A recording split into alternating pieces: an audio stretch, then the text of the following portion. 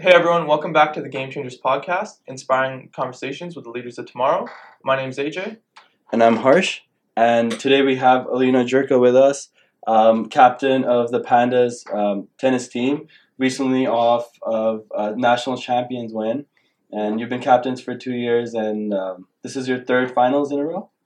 Yep. Yeah. Actually. Well, congratulations, and thanks you for coming on. And, Thanks for having me. And for those people who don't know Alina, she's been playing nationals for in Canada since she was 9 years old and until 17 years old. Yeah. And she's a University of Alberta student in her fourth year studying economics and is a student athlete here. So thanks for coming on. And to start off, definitely want to talk about your championship win and that run. And how does it feel? Like, you're the captain of the team and you guys just won all over. It constitutes all over Canada, and you guys won the tournament. Yeah, well, it feels amazing. I think it's actually my biggest achievement in my university tennis, mostly because that was my first year as a captain that we won. So I took the win very personally, and it was really amazing to be there and to be able to have that win under our belts. So this is your third championship trip in a row, right? Mm-hmm. What was the feeling different this time? Did you have a chip on your shoulder because you guys lost last year? Or? Yeah, for sure. We increased our training so much over summer. And from the previous years, we just knew that we had to work even harder and be better this year. So, yeah, there was this fire in the team to get better. Exactly. So, okay, I have a question. So, you guys just won nationals, and Bianca just won her U.S. Open, and so is there a connection? Because I know you guys have played in a similar tournament. What's going on? Are you guys sharing tips or something? Or? No, we're not sharing tips. But actually, Bianca was actually playing at the same time in the same venue that we were playing at. So we got to watch her win the Rogers Cup, since we play on the grounds of Rogers Cup at nationals. Wow. So it was cool. We were in the same room as her, so it was pretty cool. That's awesome. And you got some calls too, right? You were telling me you got some interview calls, asking about Bianca, Yeah, so Canada was pretty shocked after the US Open. A lot of the questions that we got were it had to do with Bianca, so and what kind of an impact she had on Canadian tennis, which was huge.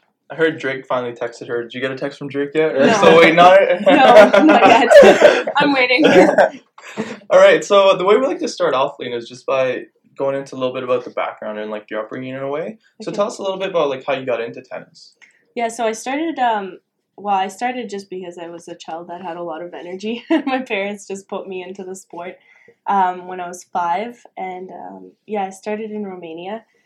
So you were born in Romania? I was born in Romania, yes. So I started at the age of 5, and then moved to Canada with my family when I was 9, and then continued playing throughout my junior tennis career, and just really loved the sport. So you started U12, right? And you were playing U12 when you were 9 years old. Yeah. So when I first came to Canada, the level really wasn't there at that age. So I had to play a category higher, and there was actually no players that were even my age at the time. So, yeah, played U12s at the age of 9. And that was nationals? Was that U12 national, or what? Because you played nationals from 9 to 17, right? So, what was that experience like? And was that you're playing up divisions essentially then? Yeah. So I started playing. My first nationals was at 9. I got a wild card for Team Alberta, so I got to compete at the time. But yeah, I was definitely one of the youngest playing at that time. So it was a crazy experience. And then after that, it was just this rush to want to be better and want to continue to play nationally and start even playing internationally at sometimes. Yeah. Because at such a young age, if you're playing on a national stage, is there a lot of pressure? Did you feel a lot of pressure at that age, or was it how did you react to that?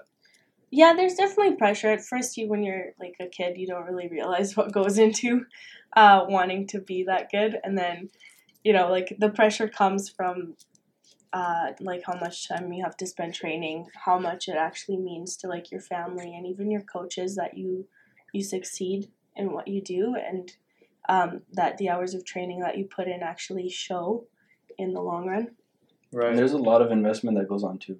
I know we were talking about this yesterday, and I'll let you do it. Like, walk us through like a regular day that you would have when you're like, 10 or 12, 10, 11 or 12. Because I remember like I would just go to school, come home, play some FIFA, like play on my PS4, watch some cartoons, and that's about it. Right? Yeah. So like, during that time, I spend a lot of time like training in both the gym and on the court. So, my regular day would be tennis in the morning, and then that would start early on because I also had to hit that school time at 8 or 8:30.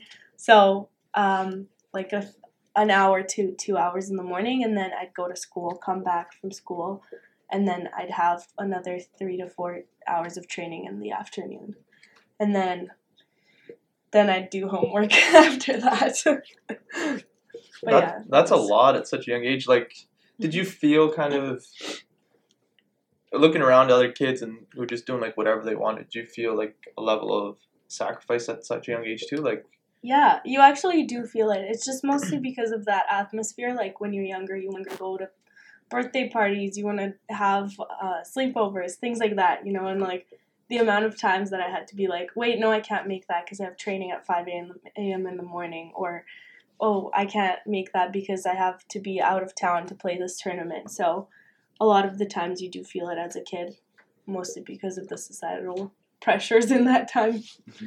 But you kind of chose it. Like, it's not like, because we were talking about this, and like no one put this on you. You wanted to pursue it to that level and to that extent where you're like just practicing every day just because you love the sport so much. And like did you have any pressure from your parents or any of that sort? My parents never pressured me really to play the sport, so I did it really truly because I enjoyed playing it. They did pressure me in school, so I had to keep my grades up to play tennis, and that was kind of my motivation, was that I had to continue to be good at school and at the sport, and I had to continue to make my academics a priority as well as my hobby of playing tennis on the side. What because you're right, like at such a young age, like where did this discipline come from essentially? Like, did you just have this burning passion for tennis and you really wanted to play pro? Is that what drove you, or what drove you at such a young age? Yeah, I did at one point I did want to play pro. My discipline actually came mostly from my parents. They made sure I was like training in the morning. Like, as a kid, you didn't really want to get up at 5, but like my mom and dad were like, "Hey, you gotta go to tennis, gotta finish that, gotta continue to train," and they actually did instill that discipline in me, even though to them it was like, you can quit whenever you want. Mm-hmm. We still want you to be disciplined and like train hard at what you're gonna train at. Like, if you want to do it well. Right. And there's a big I think parents have a huge role in like athletes, because every athlete, it's like most of the time it's like the kid gets involved in it because you need the parent support, right? At such a young age, you're naive, and even when you're so young, and to play at that level, you basically, like, you started playing at 5, right? And you have to play from such an early age, and parents have such a huge role, in towards a sports career as well. And like you were saying, and we were talking about this yesterday as well. Like, tell us a little bit more about their investment, what kind of decisions they have to make, and sort of investment, because tennis is a very expensive sport, and it's kind of considered like a classy sport just because it's such a high class sport and such a high investment on talking about financial wise. Yeah, your parents are kind of like either your biggest fans or like the people that kind of drive you to it, especially when you're a child. Like, of course, it's so expensive. It's not like soccer. You can't just have like a soccer ball and like that you can kick around a field. You need like a court. You need it's like a technique based sport a lot of the time. So you do kind of need that extra coaching on the side, the group lessons, things like that, and that does become very pricey for parents. And that's where they have to make decisions between, like, do I put my child in tennis, or do we pursue a different sport or a different activity that isn't as expensive? So yeah, your parents play a huge role in junior tennis, and actually also in their attitudes. So you can have a parent that either like makes you succeed or makes you fail in the sport. A lot of parents, and a lot of tennis horror stories that I've heard is that parents really push their child way too much, and like put so much pressure on them, either by really making a big investment and making them want to succeed so much that they hate the sport, or they become like these people that really encourage you and push you to be really good. Like, I felt like my parents did that very well. They didn't, they disciplined me to be really into it, even though, even though it was a lot of pressure. What was, so I want to get, I guess, progressing along a little bit. Like, what was the scope of these tournaments that you're playing at? So, like, nationals, or, like, were they travel tournaments, or how did that work? Yeah, so very rarely were they in Alberta. I had to travel a lot to Eastern Canada to play these tournaments. Nationals was often Eastern Canada, so. Right. Yeah. And was, like, you have to cover all the costs yourself then, or? Yeah. So it's not like something that you can, it's not like a fundraise team event type of thing. You definitely, it's all in your parents' from their pockets, basically. Yeah. And, like, I guess the audience level at, like, these tournaments, like, the people that come out to watch, because I think you were mentioning earlier, like, Bianca and you were, like, in a similar tournament at, like, age 12 or 13. So are there a lot of, like, I guess, college or, like, national level, like, coaches out there watching and scouting too, or how does that work? Yes, actually, when you start playing under 18, that's when U.S. college coaches come out and scout, and, like, come and watch nationals. And then as juniors, if you do want to play in the States, you travel and play international tournaments as well. So that's where the scouting kind of happens. And then, that's how you get recruited. Yeah, like, you know, when you're talking about traveling, and I know you were sharing your story as well before, it's like you kind of need to have, like, a hard head, because, you know, there's, like, 64 people that go into a tournament, and only 50% of them kind of advance to the next round, and it's kind of, it's a huge risk. And I remember, like, you want to share that story about, you know, it's happened to you a couple of times where you've gone really far. Yeah. Yeah, for sure. It happened actually, like, several times, even nationals. But, like, one good example is that I had a trip to Mexico where I was just there to play the tournament and kind of lost first round and had to just get back on that plane and fly home. And that's, like, such a disappointing thing. Like, you play 1 or 2 matches and then you're done. You don't really win anything. You kind of just spent, like, so much money getting there, accommodation, like, different things, right? So, yeah, it's a lot of pressure. So how do you maintain that, like, it's because I call it, like, a championship mindset, where, you know, obviously, yes, you have ups and downs and you lose often. Like, you're never always going to win, right? And how do you keep your head up and say, you know, I'm going to the next competition? Because obviously, when your parents are investing so much money on you, and like, there's just even from your own side, like, there's such a huge time investment going on as well. 6 hours a day on training, you know, and, like, there's so much pressure on you, right? And even our parents, like, there's pressure on them too, because they're saying, hey, I'm putting so much money on my child to play the sport and get really good at it, and if they're not performing at that level, it brings a lot of pressure, right? Yeah. How I maintained it? Well, I definitely loved winning. So when I did win, it was like, okay, I'm, like, really motivated to do better. But what I absolutely hated was losing. So I couldn't stand losing. I'd come back and be like, okay, next time I won't lose, or, like, gotta change something. And I also had a really good coach at the time that was just very motivated to see me succeed. And yeah, that was important to me, was just getting back at it, training more and better. Like, sometimes it's just the quality that you train at. So making sure I get better hits, even traveling to train with better players than what I had in the province was really important to me. And it just kept on making me improve over time.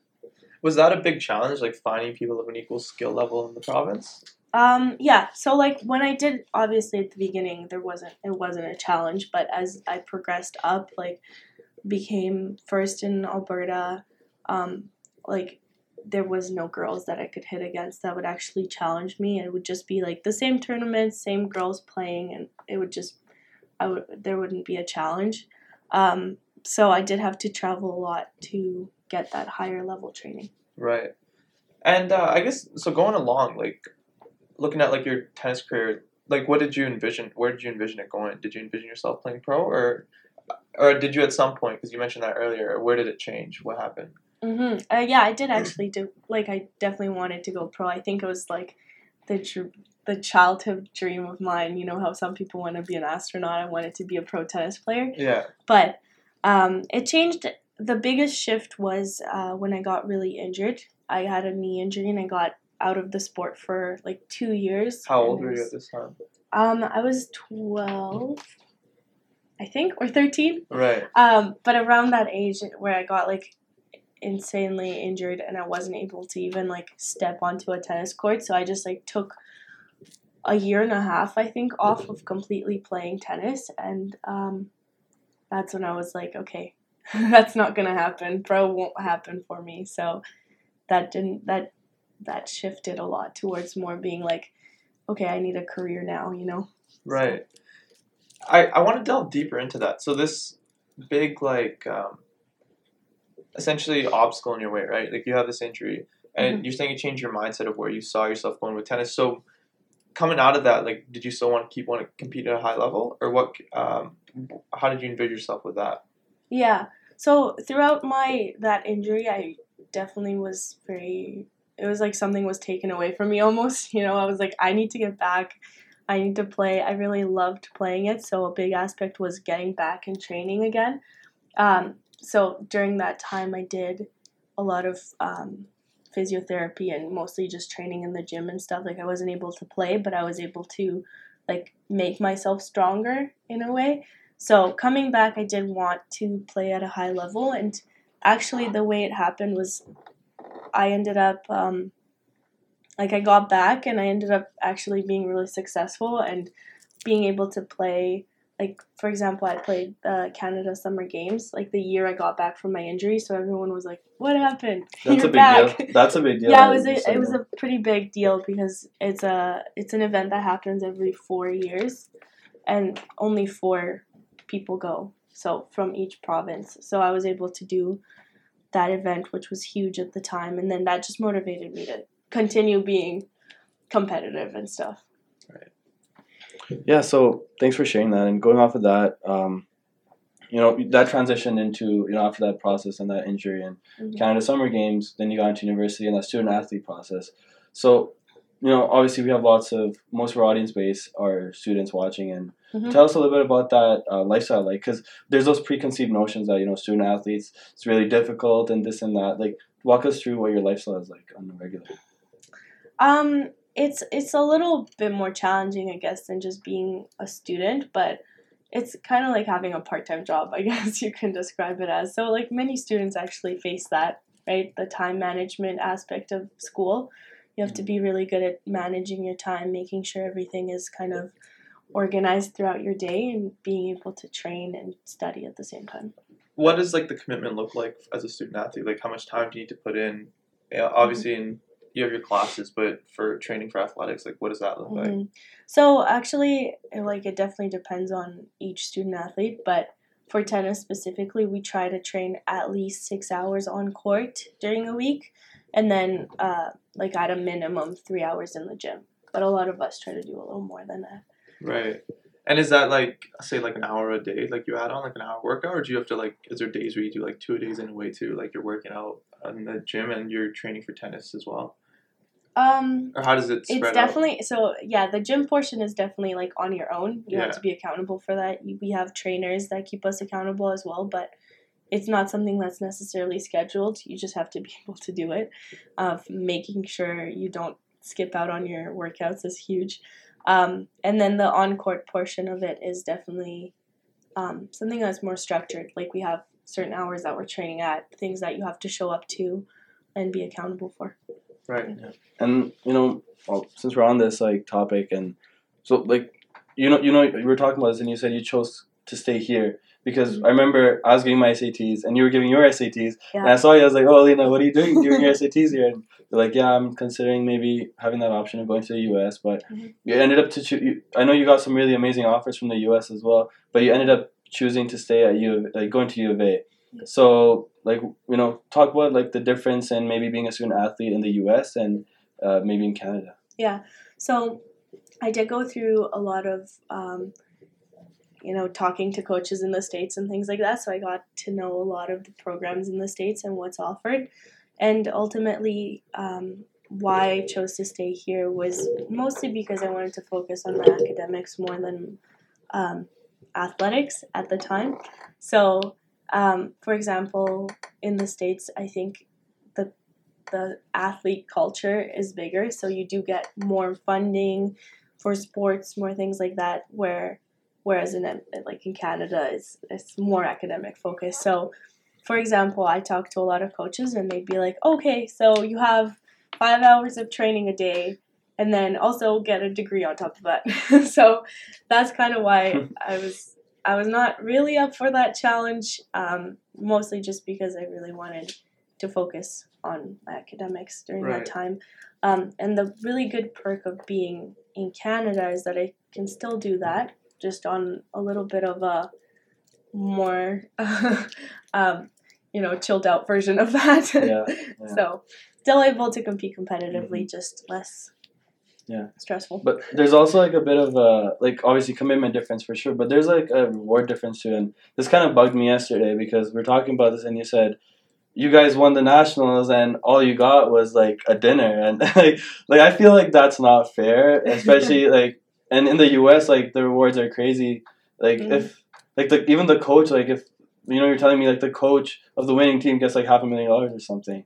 Yeah, sometimes. Like, yeah, like depends. So yeah. like what's like that's a huge gap in like reward, and I feel like that kind of influences motivation too. Like if I'm a student athlete, I can say, hey, why would I stay here? I want to go to the U.S. and because it's more rewarding there as well. And yeah, obviously, if you want to do more school, then you would stay here. But how does that make you feel, like just that difference in reward? Sometimes I look back and I always think, oh, what if I had that opportunity to go to the States? Just because you do have that reward. You're right. Like you get a lot more out of being a student athlete in the States than you do in Canada. But if you think about it, there's so much money that goes into sports in the U.S. So there is that difference that, a coach does get paid that much more, or you get that much more of a scholarship and things like that. So, yeah. What do you think's missing? Like, do you think what's missing here that to kind of bring that reward and motivation to players, especially you being the captain of the women's team? Like, what would you want to have seen your players been rewarded with, like on your team? I'm not gonna complain because we do get a lot of things still. So we do get we get scholarships here in Alberta, and we are the only school in Canada that actually gets those scholarships. So we're pretty fortunate. Yeah. But obviously, like more, kind of more recognition. Like I sometimes still go around school and it's like, oh, we have a tennis team. Like I had no idea. And I'm like, yeah, we won nationals. Like we have one. But I think. It's just a bigger sport in the States. Tennis is just bigger in the States. There's more coaching. All the really good coaches go to the States because they just get paid more there, All the really good facilities go to the States just because they can afford to have them, So, and also tennis isn't U Sports yet. Yeah. We're on the list to be U Sports, so we're really pushing for it. Yeah. But we still have to come up with our own funding, our own money. So that's kind of a challenge for us. Right. So we're talking about benefits, and like I don't want to like bash the UofA, but like there's some good things to talk about too. Like if you're a student athlete, you get free access to you get coaching, you get access to facilities. Like you want to talk about it? Yeah. We do get free court bookings and a free membership to the Salvo Community Sports Center, which is pretty good. We get free trainers and massage therapists, physiotherapists, sport medicine doctors if we need them. Yeah. For example, I'm injured. And, like the next day I was able to have a physio appointment, and then the day after I was able to see a sports medicine doctor, which is crazy. Well, you are the captain, so. No, it's available to all student athletes. So VIP treatment. Yeah, I know, right? Special treatment. They also pay me to be there. No, but. Yeah, we get all these perks. We also have the physio that sometimes travels with us, which is great. I know a lot of the team sports always have a physio that travels with them, so that student athlete aspect is great. Just events and opportunities around campus that we can take part of. For example, we get opportunities to volunteer at the Stollery, which is like hard spots to obtain a lot of the time. So like as a student athlete, you can get that opportunity to volunteer and give back to the community, and also just take part in student athlete life. Right. You know. I want to switch gears a little bit. I guess going back to what you were saying about going pro earlier, right? And like playing at this really high level. I'm assuming people that you used to compete with in these tournaments growing up in nationals, like some of them are pursuing that road of pursuing tennis professionally. Like, can you give some insight on that? Like, what does that look like, or people like that, or do you ever feel like do you ever wish you pursued a route like that? Looking at it now, I don't really wish I pursued that. It's a lot of pressure. It's a lot of effort and not very high stakes for you, like going into a pro mindset, I guess. But I do have a lot of friends that I used to compete with and I keep in touch with now, and they are trying to pursue that pro position, I guess. But it's crazy. Like, I talk to them and they're always on the road. They're always traveling. What goes into being pro is so much. You need to have a team behind you constantly. You need to pay out of pocket everything, at first at least anyway, before you start winning and stuff. So it's very tough on the person that's trying to... Like mentally as well. Yeah, mentally and financially, I think they face a lot of problems. Like, you look at Andreescu and or Bianca Andreescu, and you call her Bianca. You guys are on personal Bianca. terms. Yeah, of course. Like, no, I don't think I've ever talked to her. Actually, it's my old friend from juniors competition. Like, it's no. You know what? It's cool. It's a fan friend. Right. But no, you look at her and you can see like the team she has. She has coach that travels with her. She has physio that travels with her. She probably has like, I don't know, a dietitian that travels with her. I don't know. But like all of that, you pay out of pocket. You pay for your coach to travel. You pay for their accommodation. You pay for different things, right?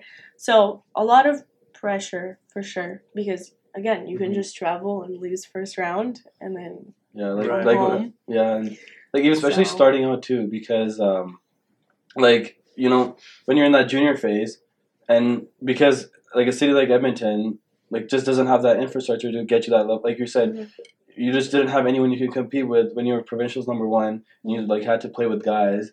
And like you just said, you basically have to move to like a training center, like, but like maybe which is like in Montreal or Toronto.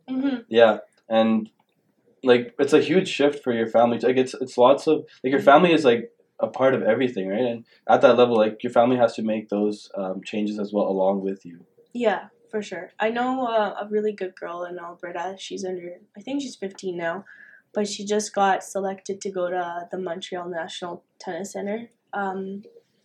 So she just had to move to Montreal. Her family's still here, but you know, like your family has to be very willing to adapt to that change and to support you throughout that and to be able to afford everything that you do.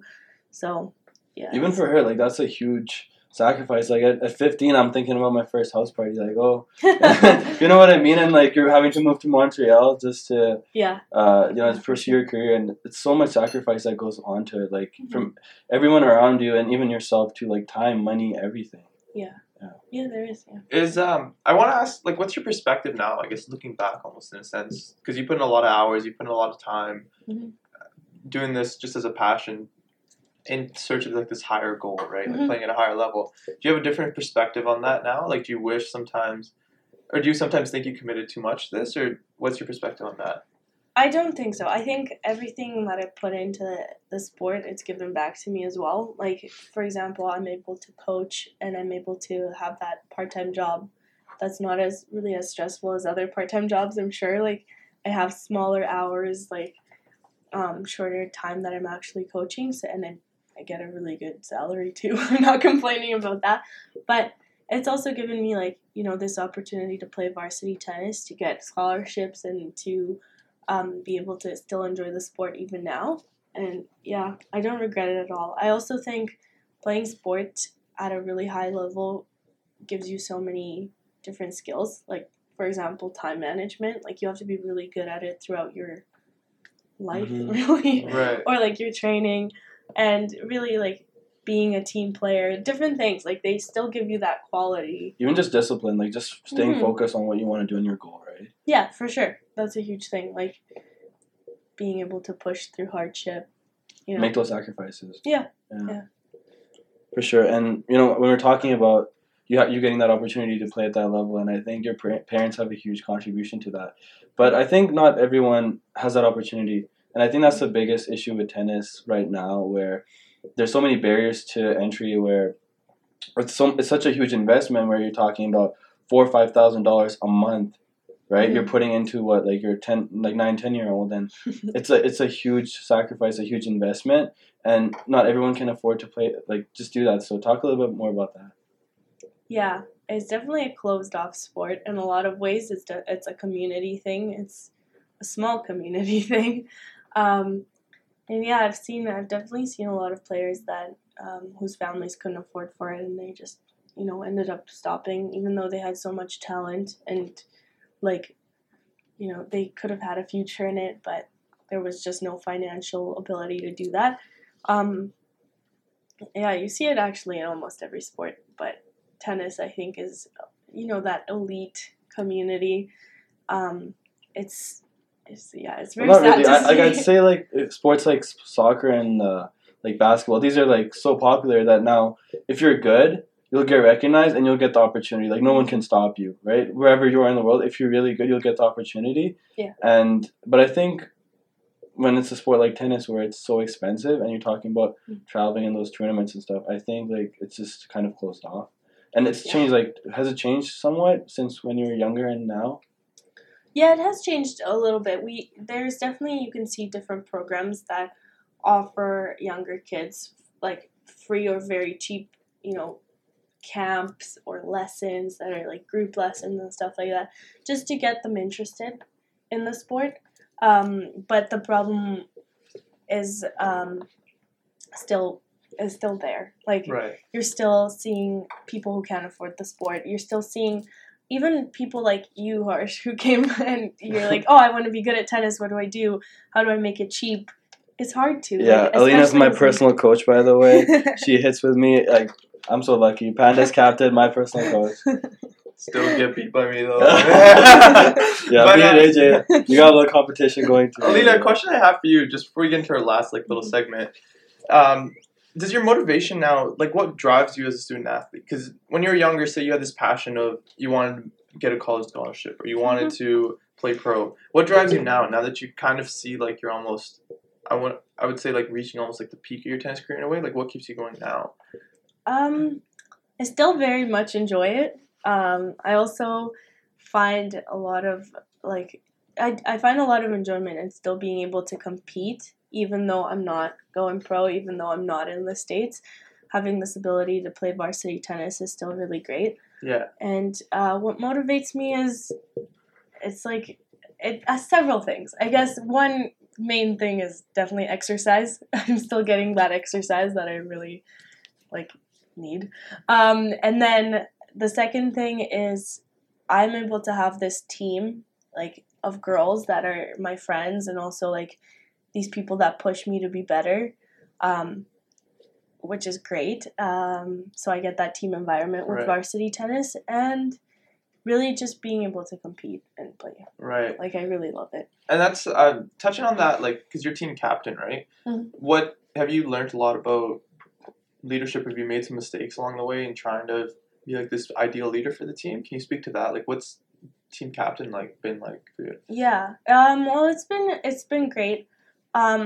I did learn a lot about leadership. It's definitely hard. It was hard at the beginning just because I'm trying to lead this team of girls that all have different perspectives and different personalities, and we're trying to be a team. And also, tennis is an individual sport. So coming from juniors, where you're an individual person playing your own sport, to now playing as a team is tough. But I learned a lot of leadership skills, and really just making sure that it's connected. Like, the team is a family, the team is really in sync, and, like, they're trying to achieve a common goal. You know? Right.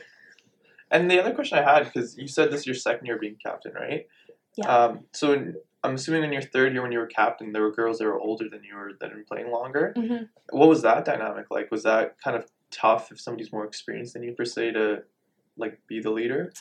There were some challenges, but I think at the end of the day, I learned so much from them as well. So like being a leader, I learned that I can, step down at times and just let the person that knows what they're talking about shine. So I did take a lot of input from them, and it was still really great to have the older players, the more experienced players on the team. And yeah, they contributed so much to my leadership as well. Right. Sure. Thanks for sharing that. And I mean, going back to what we were talking about, barriers and not, because now we want to talk about what are the plans for you. And I know you're doing some work as well and getting involved to maybe create some awareness about tennis and make it more accessible. Mm-hmm. And do you want to touch a little bit about, just talk a little bit more about on that event that's happening? Yeah, so we're having a fundraiser for our tennis team. We're really lucky this year because we're getting Daniel Nestor to come out. So for anyone that doesn't know who he is, he was like number 1 in the world for doubles, and he's a Canadian. So it's really great. Is he from Edmonton? I don't think he's from Edmonton. But yeah, he is. Because if you get in touch, then let him know. We'll get him on the podcast. When he's here, we'll get him on the podcast. And I guess you were mentioning like you want to keep. I'm assuming like giving back and coaching younger generations. Is that still part of your plan in the future? Is that something you want to keep doing? Yeah. I know that I still want to somehow give back to, first of all, the tennis team, like the university team. And I know I like continuously want to give back to the tennis community however way I can, and hopefully make it more accessible. Like I definitely want to push for more accessibility in adults because that's still limited, right, to a really great extent. For sure. And as we move towards a close, I really want to ask, do you have like any message to maybe anyone who wants to pursue the sport, or anyone maybe who kind of wanted to pursue it at like the level of as a pro, but kind of got ruled out maybe due to injury or just personal reasons, maybe couldn't afford it? Do you have a message to anyone of that sort? Yeah, I always go by the notion that tennis is a life sport. So I've seen, even coaching, I've seen kids that are like as young as 3 play tennis, and then I've seen like people as old as 98 play tennis, like right beside me on a tennis court. So I know that it's a sport that's not, harsh or too harsh on the body. Like you can continue playing it. It can always be fun. It can always be a great source of, exercise.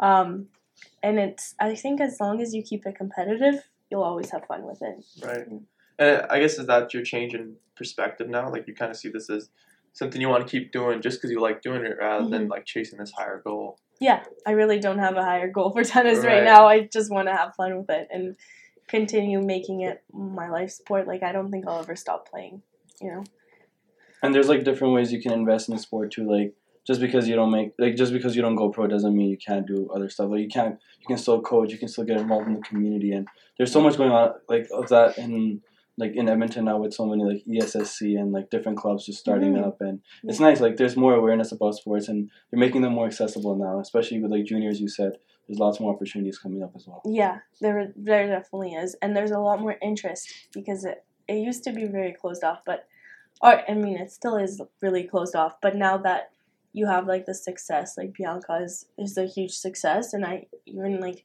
as a coach, I get parents coming up to me and being like, "Oh, my kid watched Bianca on TV. Now they want to play tennis." Or like, "Oh, we heard about Bianca. Now I want to put my child into tennis." Like the moment you hear that success, like people are attracted to it. People want to take a part in it. And it's great to see. How significant has that impact been, like, just from Bianca's win? Like, because it got a lot of publicity, and people started to really know, like, hey, tennis? People started doing, like, hey, tennis, there's something besides ice hockey, like, that Canadians are good at, so. Yeah. It's pretty significant, in my opinion. You see a country kind of, like, come together for one sport. Was kind of huge. Like you saw it in the Raptors a few months prior.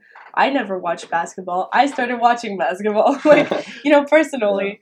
So I know a lot of like people take more interest in it, and I know that Tennis Canada as like an organization is becoming more successful and being able to offer more programs and being able to do more for the tennis community, which is really amazing to see. Right. Mm-hmm.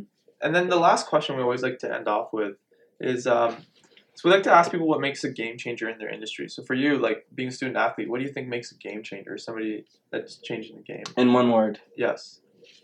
Oh. Like one quality. You're killing me here. If you need a couple, we'll give you leeway. But what comes to your mind? Like, what's the defining trait of like a game changer? Somebody who's a student athlete. I would say probably passion is the word that I would use. I think passion drives everything. So you can change anything with passion. Right.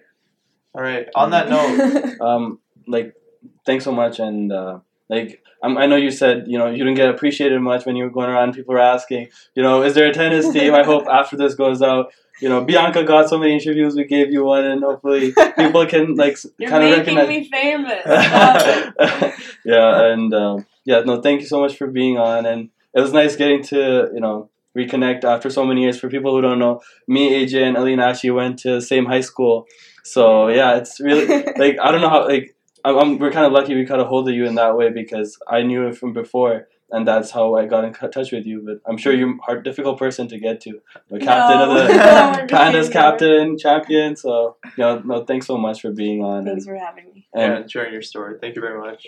Thank you guys for watching, and we'll see you guys next time.